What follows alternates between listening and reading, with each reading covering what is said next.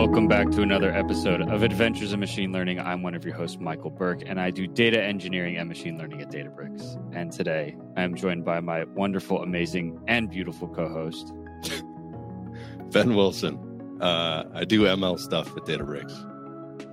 Yes. And today, so we've actually been talking for an hour, and what we are going to talk to you about today is building stuff that sucks, or more precisely, avoiding building stuff that sucks. So this was born out of me complaining over the past 60 minutes about a variety of projects that just don't make sense. I'm working with some customers. Obviously, we're not going to name names. And they're very skilled and smart and good at communicating and collaborating, and they're just perfect in every way except for this one thing where they build things that might not be necessary or even valuable. So Ben, when you are told to build something that you think does not make sense, what goes through your mind? How do you think about evaluating whether that manager or that requesting person is making sense and thinking logically? So I'm going to have to step back a few years to answer that, because that most certainly does not happen anymore. There's an overwhelming process that occurs within my job now, where many very brilliant people are looking at feature requests and like, what should we be working on? And there's a codified process that's involved in making sure that we're not committing engineering resources into building something that is not well thought out or doesn't really solve an actual problem. However, that being said, prior to this current role that I'm in now, this happened all the time for me. And it happened when I was in the field at Databricks. It happened in like every company I've ever worked for prior to my current position, where somebody, I call it box ticking development. And that was one of the things that we talked about before we started recording it's like, hey, there's this requirement that comes from some place that we need to have X built in order to satisfy some checklist that an executive has. Like, are we safe in this situation? Have we built these 73 things? And they go down and they check boxes. But there's a huge disconnect between the person who is crafting those checklists, the person who is checking off those checklists, and the people who are building the things that are the check marks themselves. And I've seen and done a lot of that work where you look at what the requirement is, and I think the worst scenario is you just get the line item from that checklist. Like, we need to build X. That's it.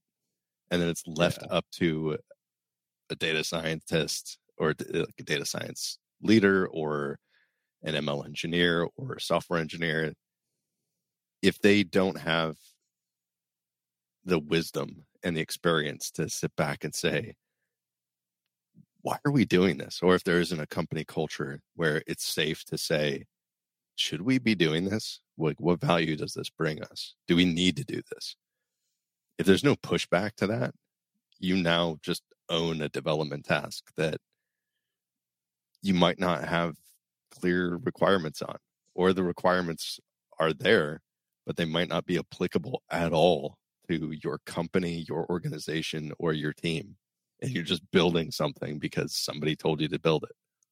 So do you mind taking us down memory lane and providing some tangible examples that you saw in the field at Databricks? The exact use case that we talked about before we started recording was something I've heard many, many times, usually from like very big customers. And these are big companies, like Fortune 100 companies.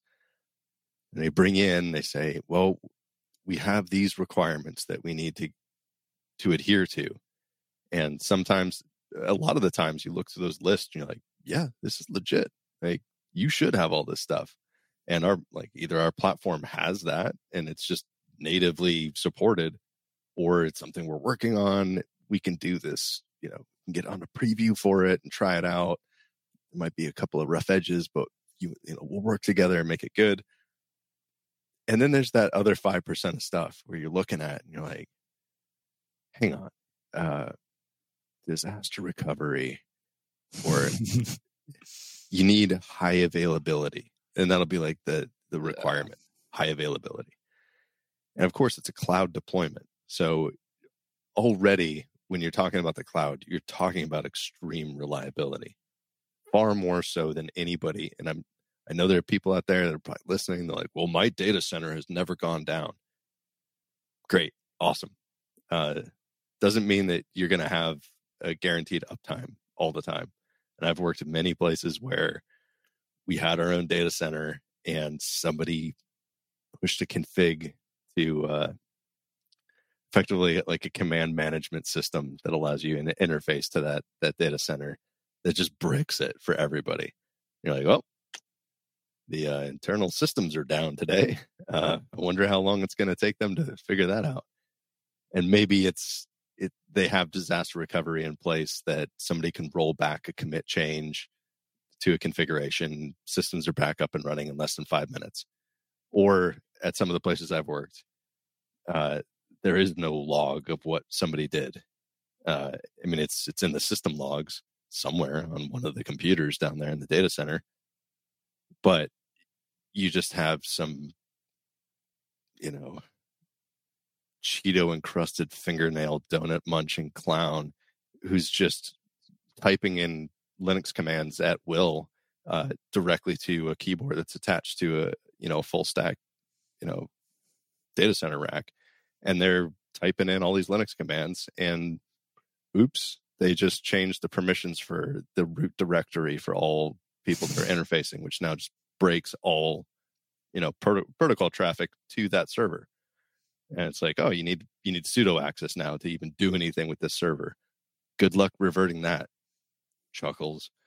And stuff like that, it could take 48 hours, it could take a week to recover from if that person is a complete moron, which a lot of times they were. Or they get somebody super senior who knows what they're doing, comes down, they're like, what have you done to this system? Like, I have to fix all this stuff. This is going to take me hours.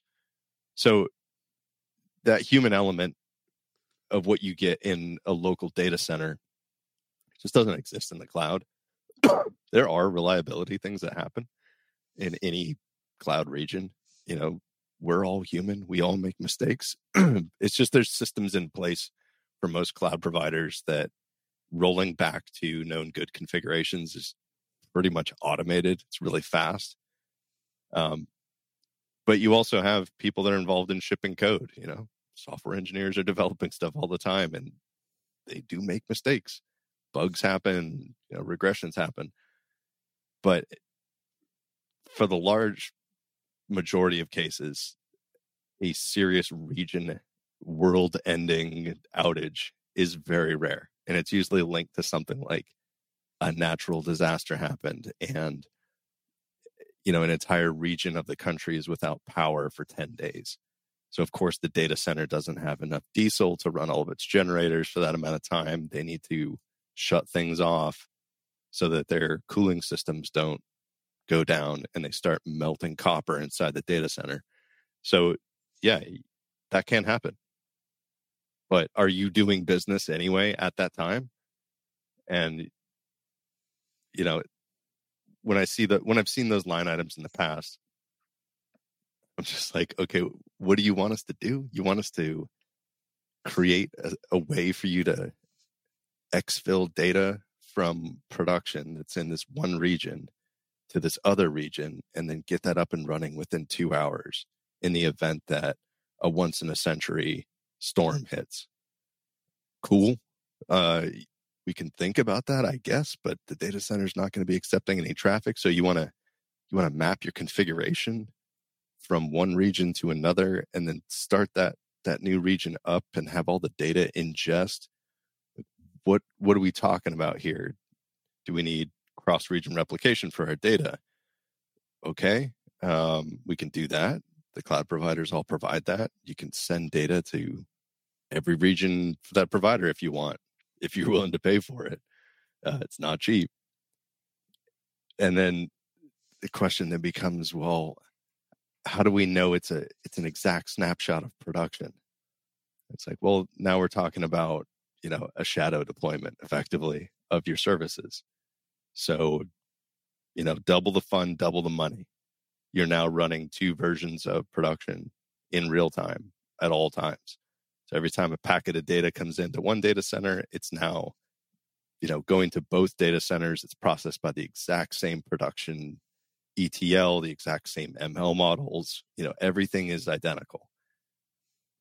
And I've been in situations where you're talking to some engineering executive at that company, or like data science manager or something. And they're like, yeah, that's what we want. Like, must be nice to just be able to burn money. That's cool, I guess. Like, how many users are going to be on that versus how many on your main? Like, well, everybody's going to be on the main one because we want collaboration, but we want that other region to be available at any time. Like, that's whatever your cloud budget is right now, just multiply times 2, and that's your operating cost. And then you're going to need some more people that you're going to have to hire that are going to have to maintain that. Okay, let's say that we have that budget.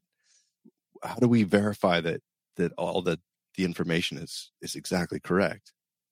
And that's where it becomes complex. And you're like, well, we have to do validation checks periodically. We'd have to extract, do table dumps from region A, send it to region B with the exact same filter, and make sure that the data exactly matches, or the models are the exact same. Are we going to be retraining a non-deterministic model in parallel across regions on the same data, but that determinism now means that the model is going to be slightly different? Is that okay? Or do we have to migrate the model over as part of its training evolution? The devil's in the details with all this stuff, where you start thinking about, what do you mean by exact replication, and how far down this rabbit hole are we going to go? Yeah. So what are the requirements? Yeah, Ben just summarized in about 10 minutes what we talked about for the last hour. And I would be curious. So first of all, a lot of the requirements that are brought down from higher levels of management are not always based in reality. And so what I would actually love to brainstorm with you, Ben, and try to figure out basically the cause and the solution for this. So disaster recovery, when there's an entire Azure region outage or GCP or whatever cloud you're using, if there's an entire region outage, you cannot run stuff. You have to move to a different region where there's not an earthquake or a hurricane, and the server racks are actually operational. That said, it would be sort of beneficial to have, I don't know, it'd be great to understand why people think that's such a big problem. And especially if there's the SLA of 999 or 59 uptime guarantees, why are people so tied to having this shadow deployment that's actually ready in another region? Do you know why that's the case, Ben? I think most of it's due to they got burned in the past because of some crazy natural disaster, or they had their own data center that there was a fire in the corner of the data center, and the fire department came in and opened the hoses and ruined all the data center, racks. And now they have to, start thinking about how to recover business operations. And it becomes a bit complex and disruptive to the business. You can talk about hey, we lost this amount of revenue because of this thing that happened. And people panic at that. They never want that to happen again. It could be from high up, board of directors level, saying, excuse me, CTO, you need to figure out a solution where this never happens again to this business, because we lost a ton of money or a ton of business because of this. So yeah, you're going to have this reactionary nature associated with that. And the person who's being told by the people that can fire them from their very cushy job, they're going to understandably come up with a bullet list item to say, hey, what happened down in Puerto Rico, make sure this never happens again. Is that person who's at that level making that decision the one who's going to know how all of this stuff works? No, they're not close to the metal anymore, if they even were in the first place. So they're going to come up with a list of requirements, or maybe just that one item. They make sure that we're covered in this situation, because if not, the board of directors is going to remove me. And they're going to pass that down to people on the front lines to figure out how to do it. Now, does everybody who's working on problems like that, are they equipped to deal with that? In my experience, no. Right. You need people that have that expertise, and most of those people work for the cloud providers. So you need to start making some friends and making some calls and asking lots of questions. Before long, you start realizing, wow, we're in over our heads. This is so much to think about. This is multiple years of work that we have to engage in order to have this, to meet this requirement of like being covered in this eventuality. Yeah, I'm going to test out a hypothesis and would love feedback. When thinking about these types of massive decisions that impact lots of an organization, seems like there are two ways that an executive could get this wrong. The first is, as you mentioned, not understanding the system and sort of the pros and cons of the system. So take disaster recovery. The con is, all right, you can't do stuff in your cloud if there's an Azure outage region outage. That's the con. But on the flip side of that, to account for that con, you have to develop a disaster recovery solution. You have to test it, and you also have to pay for all the storage and the compute that deploys that disaster recovery solution. So it's sort of this continuous trade-off where there's pros, there's cons, and there's sort of an inflection point where you should be doing this or should not be doing this. I would argue that a lot of executives don't even think about a lot of the pros and cons list, and they're just like, this is a requirement, get it done. Do you think that's the case? I wouldn't pigeonhole everybody into that classification. I've worked with CTOs that are like ex-engineers. They're super smart. They can know, just looking at a line item like that, like, okay, we need to hire 100 more people to do this properly. They know, they're not idiots. I've also worked with some executives that I'm like, yeah, this person has an MBA.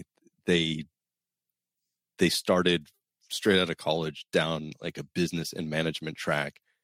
They're now in charge of a technological organization, and they have no clue, which is fine. As an executive, you can come from a technical background, or you can come from just a leadership background. Totally fine, right? It shouldn't be the role of an executive to figure out how to do anything. It's what to do and why to do it. All right. So if you're non-technical, how do you go about assessing whether something is worth the maintenance and development cost? You don't. If you're in a position of management, your role is not technological decisions, in my opinion. Unless you're a first line leader where, you're a manager, senior manager of a technical team, usually you come from that background and you're learning more about leadership and how to manage teams and the HR side of the business and keeping your people happy and motivated and stuff. That's the role of a manager. The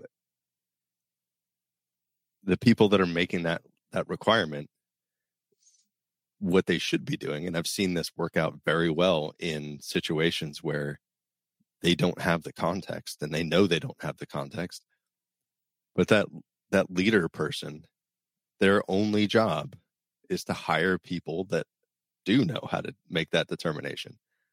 Like, hey, should we do this? Yes or no? Get feedback from people who know.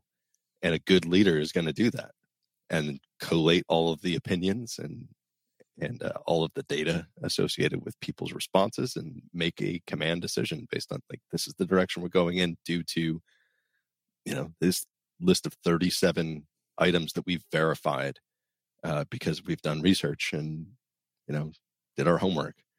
Right.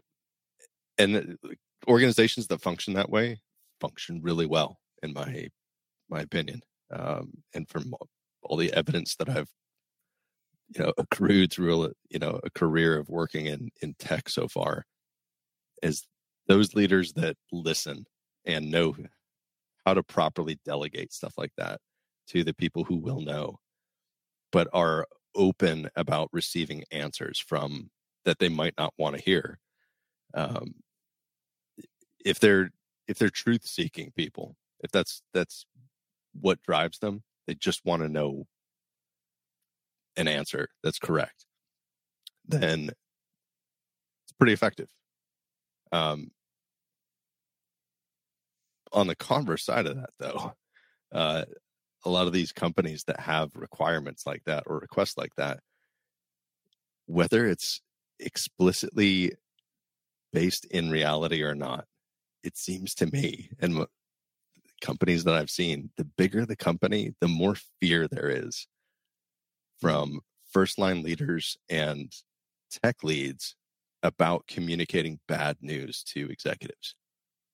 So instead of arguing, this is, what they feel like it is, instead of saying like, we shouldn't do this and this is why, they're terrified of doing that. Or maybe they did that once and then they got told to shut up by some, director or VP or something. And the lead executive that's requesting that this get done, that response never gets to their level. There's too many layers of management in between, so that the phone tree doesn't function correctly. So that poor person who's putting that requirement together, they don't even know that it's a stupid thing for them, or it's useless, or maybe it's valuable, but it requires some serious investment of time and resources in order to do properly. What they end up doing is everybody's just kind of, the people that know better are kind of looking around just like, man, does nobody else realize this is stupid? Like, why would we do, we could get this done in 3 months like they said that we were supposed to, but it's going to be junk and it's not going to be validated. If we ever have to fail over, there's all this stuff that's probably going to go wrong because we're not doing integration testing. We're not even updating these scripts that we're using to build this new environment. It's not part of our release process. Or if it is, it's now slowing development down. So 1 week worth of feature development to say like add 3 new tables to our data warehouse. And if those 3 tables aren't reflected in the migration script and then aren't tested as well to make sure that it works correctly in that environment, it's just going to be a dumpster fire if this ever happens. But because the prevalence of this is so low, it's like once in 20 years sort of event, it just doesn't happen. And people are like, well, let's fulfill the requirement, check the box, and then move on. We have direct disaster recovery. Does it work? Nobody knows. Got it. All right. So let me see if I can recap my takeaways. So typically managers or directors will not just blindly request something. They hopefully will think through it critically and understand the pros and cons. That said, oftentimes it's really hard to estimate the exact con and the exact pro and the cost associated. So again, if there's a region outage, how much does that cost? Also, for the solution that would mitigate that disaster, how much does the maintenance and development cost? Both of those are sometimes difficult to estimate. And so making a decision based on those moving targets and nebulous, unclear targets, that can lead to incorrect decisions. Is that about right? I mean, even managers and directors aren't going to know the answer to this. They shouldn't. It's not their job. What a manager or a director, what a director should know, like good directors, and the ones that I work with now are freaking fantastic at this. They know what team has the person who can best answer questions that they have about this. So they know who to ask, and they know who to delegate collecting all of these responses. So the director will tell, these 3 managers, hey, have these 18 people that are across your 6 teams provide feedback on this. Tell us, is this even feasible? Let's do a prototype real quick and see, like, hey, we're going to time box this to 3 days, and we'll have like 5 people work on this. If this blows up and just doesn't work at all at the end of 3 days, we've learned a lot about what the complexity is of this. But if we get a working prototype of something and this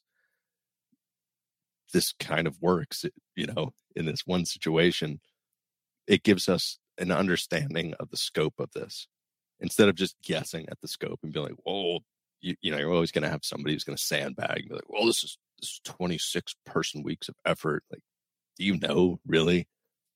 Like, we know this is just large work. Let's go talk to the people that have done work like this in the past and ask them and say, how long do you think it would take to build these 37 or these 38 components of this system that we're talking about?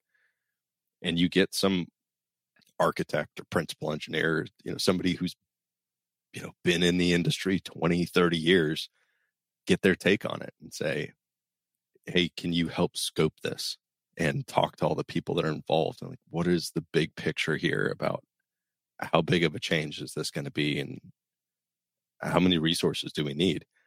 All of that happens before that little checklist gets created, or it should get created, to say, like, can we do this? How much is it going to cost in time, money, new hires? Do we need to create a new team? Do we need a new management organization around this? Like, all of the business impacts to this thing. Is it so important that it outweighs, the cost of doing this? Yeah. That's just the business side. That's management's job. Figure all that stuff out. But from the technical side, where you're asking the questions from, just like, should we do this from a technical perspective? Like, can we do this right? That's the tech lead job, is to come up with, here's the scope. Like, you're not thinking, when you're doing requirements docs and planning out a project, you're not thinking about, should we do this? That's not the job of a TL. TL is, tell us what it takes to get this done. And it's management's job to figure out, should we do this? Yes or no? So you are the TL of MLflow open source. And as a leader and somewhat of a decision maker, you're obviously assigned a lot of projects, but I've been part of stand-ups. There have been many features where you're just like, hell no, we're not doing this. And I was wondering how much transparency you think is required, and also what's the optimal amount of transparency for a team of your size, but then also within an organization. And to double click into the question, I am an RSA. I am some level in Databricks. Should I be able to go to Ali, our CEO, and say, hey, why did you make this decision? Or should there be a Google Doc explaining why he made that decision? That'd be really transparent. That would probably be the most extreme level of transparency. And I would maybe like that, but it's a lot of work. And conversely, should everything come down from Ali as God's word, where a lowly RSA can't question it? Where's the balance? Wow. So he does not act like that, by the way, at all. So he's not a dictator. None of the founders are at the company. They are so wedded to the truth, or the seeking of the truth. I've never seen a group of people more focused on that. Like, they embody the absence of hubris, in my opinion, because they have ideas. They have great ideas. They have bad ideas, like just like anybody else does. But they don't look at their position title and say, well, I'm CTO or I'm CEO, and this is how it's going to be. They give directives to the teams that own components and say, I would like to do this. and I think this is a good thing to do. Please tell me what it would take to do this. And then from that initial statement, everything else is documented. Where it's like, this is a major initiative that we're going to be getting into. So we need to figure out who needs to be involved in this. And we don't need to involve everybody because there's no time. If everybody was involved in everything that's going on, nobody would get anything done. So who are the relevant stakeholders in making an evaluation of this project? And then who's going to lead it? You need a leader for this project. Sometimes that is a TL who's drafting up a review document or design document. And then that person opens that design document up for commentary by anybody who would potentially have a say in this. That's not restrictive. That's very open. A lot of times it goes out to the whole department to be like, hey, open call on comments. I've seen PRDs that have as little as 3 comments on them. And then at the top, it's just got approved. Green box. Good to go. Let's do it. And then I've seen PRDs where there's 7,000 comments on it. When you look through the comment history, like, whoa, this is crazy. Because that doesn't mean that the design was bad. It means this is important. People have a lot of opinions on it. And there's a lot of evidence that needs to be added to this because this could potentially be disruptive to the department or to the company. So we need to really think this through. Sometimes that review process can take an entire quarter. Sometimes it can take an entire year. I've seen for certain projects where you're doing prep work, like engineering development work and feature development work in preparation for that decision to be said, okay, now we're ready to start the work on this massive project because we've done all of this lead up work and we've proven that we can actually support this. Let's do it now. And then you form cross-functional teams and it gets pretty exciting, when you see all that stuff working together. But everything, at any point, anybody who's in that decision process can ask the question, like, why are we doing this? And you'll get an answer. You're not going to get yelled at, But if you're not involved in that, like if something's being done in the SQL side of Databricks, and even though I'm in engineering, if I go up and say to one of the TLs or the managers or directors or something, be like, why are we doing this? They would probably be very confused why I was asking that. And they wouldn't yell at me or anything. They'd just be like, we're curious, like, what part of what you do is going to be affected by this? And I would not be able to give them a rational answer. I'd be like, oh, I'm just curious. They'd be like, okay, well, please read the doc. The doc should tell you why we're doing this. That's the first 3 pages of it. Hopefully that's clear. And if it's not, let us know. We'll add some more information to it. Nobody does that. I definitely would never do that. I don't have context. I have no clue why they're doing what they're doing if I didn't read that doc. And usually when I read the doc, I'm like, oh, yeah, it's a pretty good idea. Cool. Now, if they're touching something that does touch stuff that we deal with, they're going to tag us on that. Like, hey, please review this section. This affects you, or this is something that we need help from your team and input on. And we'll give that. And it's very collaborative and very friendly. Everybody's trying to help each other out because we need help too, and that's just kind of how it works. But if you're so far removed from making decisions like that or having the context, you'd probably get the same response that I just explained. And people be like, why do you care? Like, here's the doc if you want to read it, but just curious, why do you have an issue with this, or sort of thing. Here's a saucy question before we move on to solutions. Do you think the decision to acquire Mosaic ML for Databricks, which is an ML company that we got for $1.3 billion, do you think the design doc or decision doc that was generated in Ollie's head should be public to the entire organization. No, not at all. Why? Zero context. And that is a founder and board of directors decision. That's a business decision. Mm-hmm. But do I think it was the right one? Hell yeah. Do I think it was well thought out and meticulously planned and homework was done? Oh yes. Nobody at the top of this company makes decisions like that without really thinking it through and trying to even convince themselves that they're potentially making the wrong decision. And they'll debate.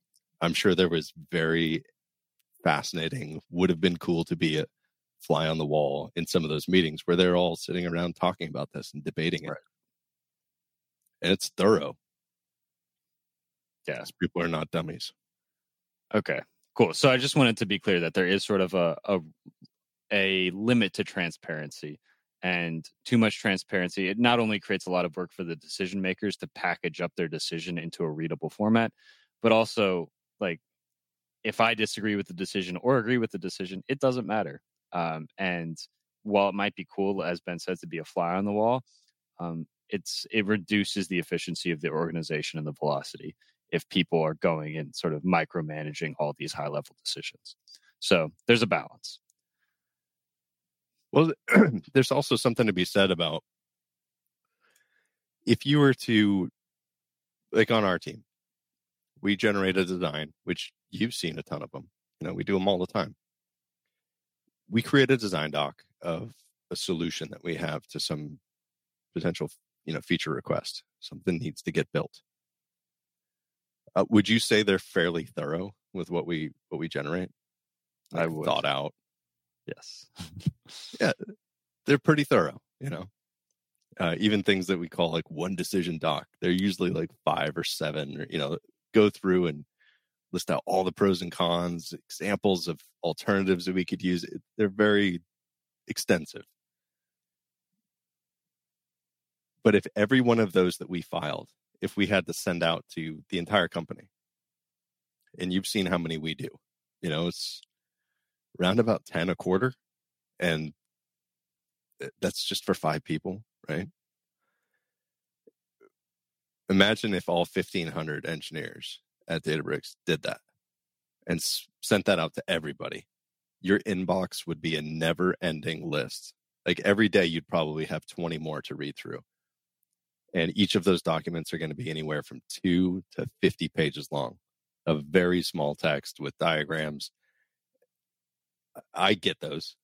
TLs get notified on like almost all of them that go out within your department.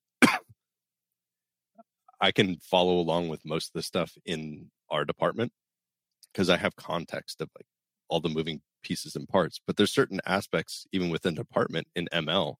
I'm like, I don't have context at all on how Feature Store works. I know that we interface with it. We know their APIs. That's as far as it goes. I don't know their source code. I don't know how they do what they do. I don't have time to learn how they do what they do. So if I got that design doc and I started making comments, the relevancy of the comments that I could come up with would be suspect. And it would probably just look like an uninformed person asking questions that are irrelevant. So I don't leave comments.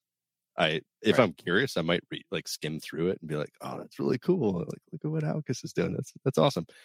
But that's as far as it goes. I'm not going to leave a comment because I just don't know. I don't have their level of context.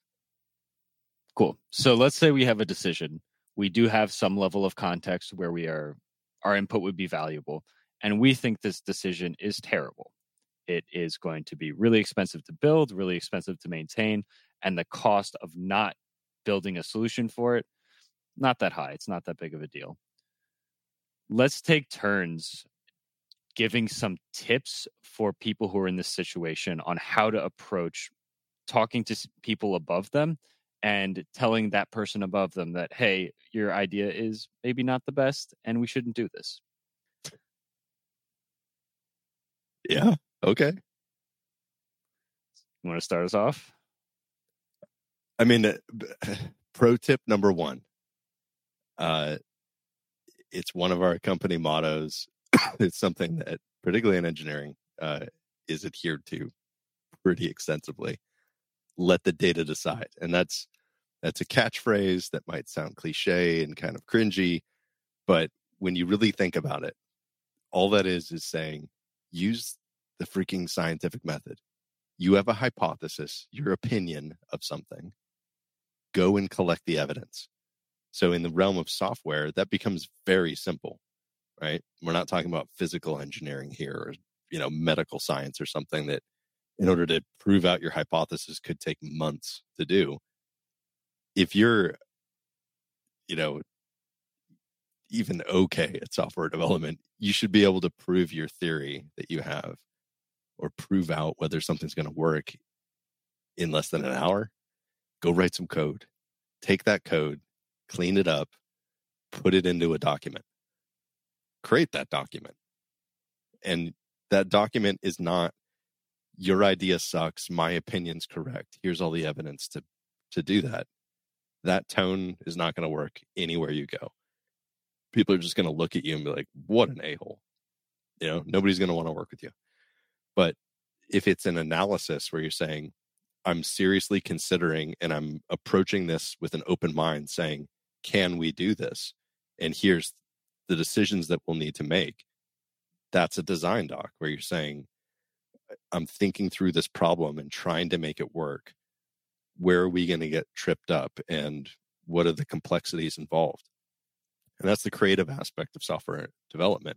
Doesn't matter if you're doing ML, pure data science, statistical stuff, or pure software engineering. That design phase where you're thinking through the problem and using your creativity and your wisdom and experience to write out, hey, what could go wrong here? Or what do we need to actually build in order to make this thing work? And then, okay, let's dive into that. What are the components that need to be built to make these features a thing? And you keep on diving lower and lower until you find something that's like, is there a solution that already exists for this? Can we use that? Does it meet the requirements? Or do we need to build something? And if it's in that, hey, we need to build something for this, now we need to think about, what does professional software development look like? Are we staffed to support this increased feature load? What is the maintenance burden for this? How are we going to test it? Where's it going to run? Do we have infrastructure that can run this? Have we ever done this before? Who owns the code? Who owns the maintenance? What's the process for escalating in case this breaks? How severe is this if this goes down? So all of those questions, that's like a new product division that you're now talking about of like, hey, a team needs to own this. They need to build it. They need to design it, then build it, then maintain it, and set up, CI/CD for it. We need to make sure that this is all covered and we can know if the system has an issue with it. It's a lot of work, So that document is what's going to provide guidance to not just, it provides guidance to you as you're thinking through the problem. That's why I love them. When I'm working on something new that's like very vague, I'm like, how am I going to solve this? I start writing down the big ideas that I start thinking about. Like, okay, what is involved here? And then start thinking about what could go wrong. It's just this creative pursuit. You start, writing down a bunch of ideas. And then I go back a couple hours later and start deleting stuff. I'm like, that was stupid, or that's irrelevant, or, oh man, I totally forgot about these things. Add these 3 things. And then start playing devil's advocate, saying, can I challenge myself that my logic here is correct or flawed? Like, pick apart your own hypothesis. And then anything that you need evidence on, that you can't just say, I think this is going to be this, or I think this is going to be a problem. It's like, no, prove that it's going to be a problem or that it's fine. And that's done via code and results. And then once you're done with all that, you need to get feedback. Pass it around to peers of you who are in similar positions of authority, or seniority, and make sure that they're looking at it without context, because you get blinded by your own context, your bias that you have when thinking through something, because you've already made these decisions in your head about here's the 4 options. I think option 2 is the best one, and here's why.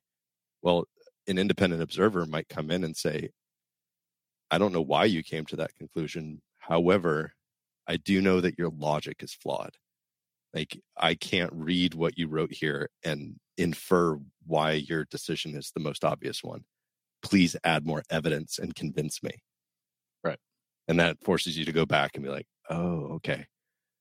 And sometimes that forces you to be like, actually, option 1 was better, because now I really went through the process of thinking through this or proving to myself that which one is the best. So if you're not doing that and you're tackling big line item checkbox items, you're doing yourself, your team, your organization, and your company a huge disservice. So in true TL fashion, make sure you scope out the solution. Is that the one-liner? It sounds like a one-liner, and it sounds like it's easy, but of course, let me tell you, that's the hardest part of software development. Writing code's simple, right? Once you get a number of years under your belt, it's like, whatever. Implementation is an implementation. You have peer review for that. Everybody's helping everybody else out with things that might not be done correctly. You have automated systems to validate that your code is correct. But the design phase, if you mess that up, which it does get messed up, right? If that wasn't messed up, we would never build flawed software. Right. But if you're not spending more time planning and designing than you are on implementing, you have a higher probability of creating garbage that you'll end up throwing away. Yep. All right. My tip is less on the implementation and scoping side, and it's more about navigating an organizational hierarchy. I think one of the most important things is understanding the chain of command and the incentives at each level. So your manager is probably looking to please their manager, who's looking to please their manager, until the buck stops somewhere. And if you are several levels down and you disagree with the top level decision, you not only have to convince your manager that this is incorrect, but their manager and their manager. And the person that is going to be convincing the person above them is that person. So your argument has to be so good and so clean that your manager will vouch for that idea to their manager. Typically, it's rare that you can sort of skip level all the way up to the decision maker if you're sort of low level. And so with that, it's really important to know who's involved and their incentives. Not to paint a negative light, but often people are A, biased, and B, have ulterior motives. And at an organization like Databricks, it's pretty solid. But I've worked with so many organizations that are just looking to check boxes and continue on with their day-to-day. So getting inside the head of each level and figuring out what you need to appeal to convince them of something, I've often seen that be a requirement for making change. And if you don't do that, nothing happens. Yeah, it's pretty true. Knowing how to play the politics game, particularly in consulting, is very valid, like very, very valuable. You can't appeal to reason as an outsider and just implicitly be trusted. So evidence-based arguments are incredibly important. If you don't have that, it's a completely hollow argument. Nobody's gonna, anybody Right. who's good is gonna ask, like, show me why you say this is such a bad idea. And if you can't convince them with, I guess that's the other part of our discussion, is what happens when an unstoppable force hits an immovable object. If you go up against somebody who does have the authority to say, just do it, and you have all the evidence that shows this is a stupid thing to do. What do you do? Yeah, that's another episode. I mean, I can tell you what I do. Hit us. I don't have to do it anymore. Because just not in that sort of situation ever anymore. But in the past, if it was something that was trivial, insignificant, I didn't really have that much vested into it. I don't arbitrarily pick mountains to die on with regards to, work that I do. I'll just say, thank you for listening to my opinion. Here's the document again for you to peruse in the future if you so choose. I'll go and build that now. But I'm not going to just do a BS job of building something in the most half-assed manner just to check a box.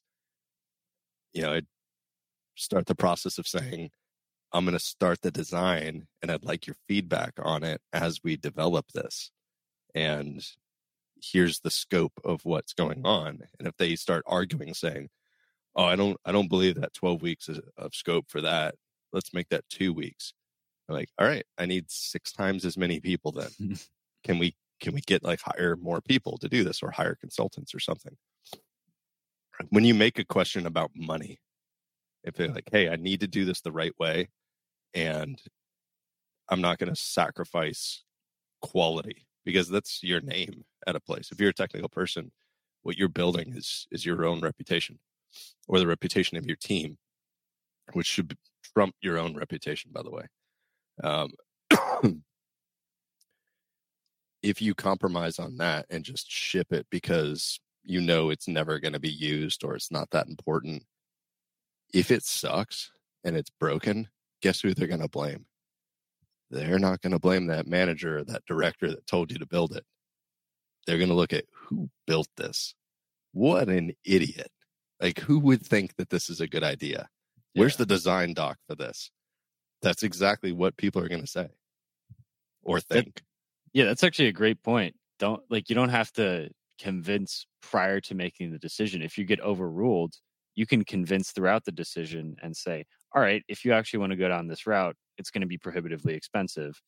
Are you going to fund it or not? That's a great idea. Yeah. I never thought about that. Yeah. I mean, it's not about trying to get your way by doing that. It's the end goal is try to build what's right. Right. Exactly. And so either way, you don't build a wrong thing by just not building it, or you build a very complex right thing, a very expensive right thing. However complex it needs to be exactly to meet the requirements. And then if the requirements need to be relaxed, then that's a win. That's the trade-off. That's how all software is developed, actually, at companies, is at the big companies, at least. Everything is a compromise. Take any feature that you've seen us do, and if you just think about it for a moment, realize that throughout that entire process and the development process, we were making compromises. You have to. You can't support every use case. You can't support every feature. You can't do it all. And you can't, there's the scales of balance are between number of features and usability versus stability. So the more cool things you bake into this, the more awesome things it does. That's now all higher maintenance burden that you've just placed on the team. Whoa, I have this PR that has 14,000 lines of code. Look at all the cool things it does. People on the team, what everybody's reaction is going to be. Hey, can you split this up? And do we really need to be doing all this stuff? Do we need this? And the motivation for that is this is going to break 6 months from now. How much effort is it going to be for us to fix that? And then when it breaks 3 months after that, because some other thing that changes, or when we need to modify this behavior, how many lines of code do we have to change, and how complex is that going to be? How many tests do we have to write here? Yeah, it's all compromise. Heard. All right, let me think of one more So I think I'll go back to the soft side. I think that, at least typically for me, my logic is pretty sound. And when I make incorrect decisions, it's often based out of incorrect starting first principles. And so I think it's really important to have some levels of humility about what you know and try to really be empathetic and figure out where the decision maker is coming from. Oftentimes, managers live in a very different world than where you live. They talk to different people. They're privy to different amounts of information. And so being humble and saying, this doesn't make sense to me, this is why it doesn't make sense, and maybe presenting that really quickly in a concise manner, that's a great way to approach it. But at the same time, have faith in the people around you, because you aren't always privy to what they are. Yeah. And the more complex your job is, and the more cutting edge your company / team is, the faster you will realize, and the higher velocity that your team has, the sooner you will realize that you most certainly do not have context. And if it seems like you're surrounded by smart people, you probably are. And if you have questions, pose those questions. Don't be like, hey, I think this is a bad idea. It's more like, can I get more information on this aspect? In that 30-second exchange, you'll probably get all of the context, and then all of a sudden it'll make sense to you of like why you're doing this. Like, oh. But that's the thing that I would always do with customers when I was talking to them. When I'd see those line items, I would approach it in that way. Like, could you explain to me like what is entailed here and why are we doing this? Exactly. And it scared me, and I knew I had to take those different tactics when I got an entire room full of blank stares, some slack-jawed, drooling stares of people being like, we don't know why. Like, well, who knows why? Like, what are the requirements here? And people just shrugging, looking at each other like, we don't know. We hired you to come and do this. Like, what do you want me to do? Like, I need some sort of project plan here about what the reasoning is here. And if nobody knows, then keep on escalating higher and higher. Because that senior person in the room, when you're having that conversation, if they don't have context, then it's time to be a little panicked. They should know. Whoever's giving you that task and saying, yeah, this is what we're going to be working on, this is why it's important. If they are just like, hey, my boss said we got to do this, and I don't know why, maybe that person doesn't know why either. That's the scary situation. That's where you start asking the questions. Yeah, exactly. It's about finding truth, and hopefully someone in the organization has truth. If they don't, then there's no truth, and that's pretty scary. Yes, I have worked for those companies, by the way. Sounds like a lot of fun. It was not. Yeah, I can imagine. All right, cool. So I'm going to wrap. Today we talked about decision making, specifically pushing up against a decision maker whose decision you disagree with. First of all, good decision makers know who they should ask when scoping a project. Their job is to collect a bunch of information from reliable sources, and a really important component of that is having those reliable sources, having the people that you can confide in and that you can know will give you truth. A tech lead's role is to determine, can we do this and how? But a director is more focused on, should we do this? And this is typically a collaborative approach where a director will go to a tech lead, understand the risk involved in building something, but then also on the converse side, understanding how not building that solution would impact the organization. And then if you're not involved in decision making, you probably shouldn't be privy to that decision. You should have faith in your decision makers and leaders that they're doing a good job. But if you are privy to the decision-making process, it's great to have an open format where you can discuss, such as a design doc. And then finally, we concluded with some tips. So anything else, Ben, before we end the recording? No, it's a fun episode. Yeah, for sure. All right. Well, until next time, it's been Michael Burke and my co-host, Ben Wilson. And have a good day, everyone. We'll catch you next time.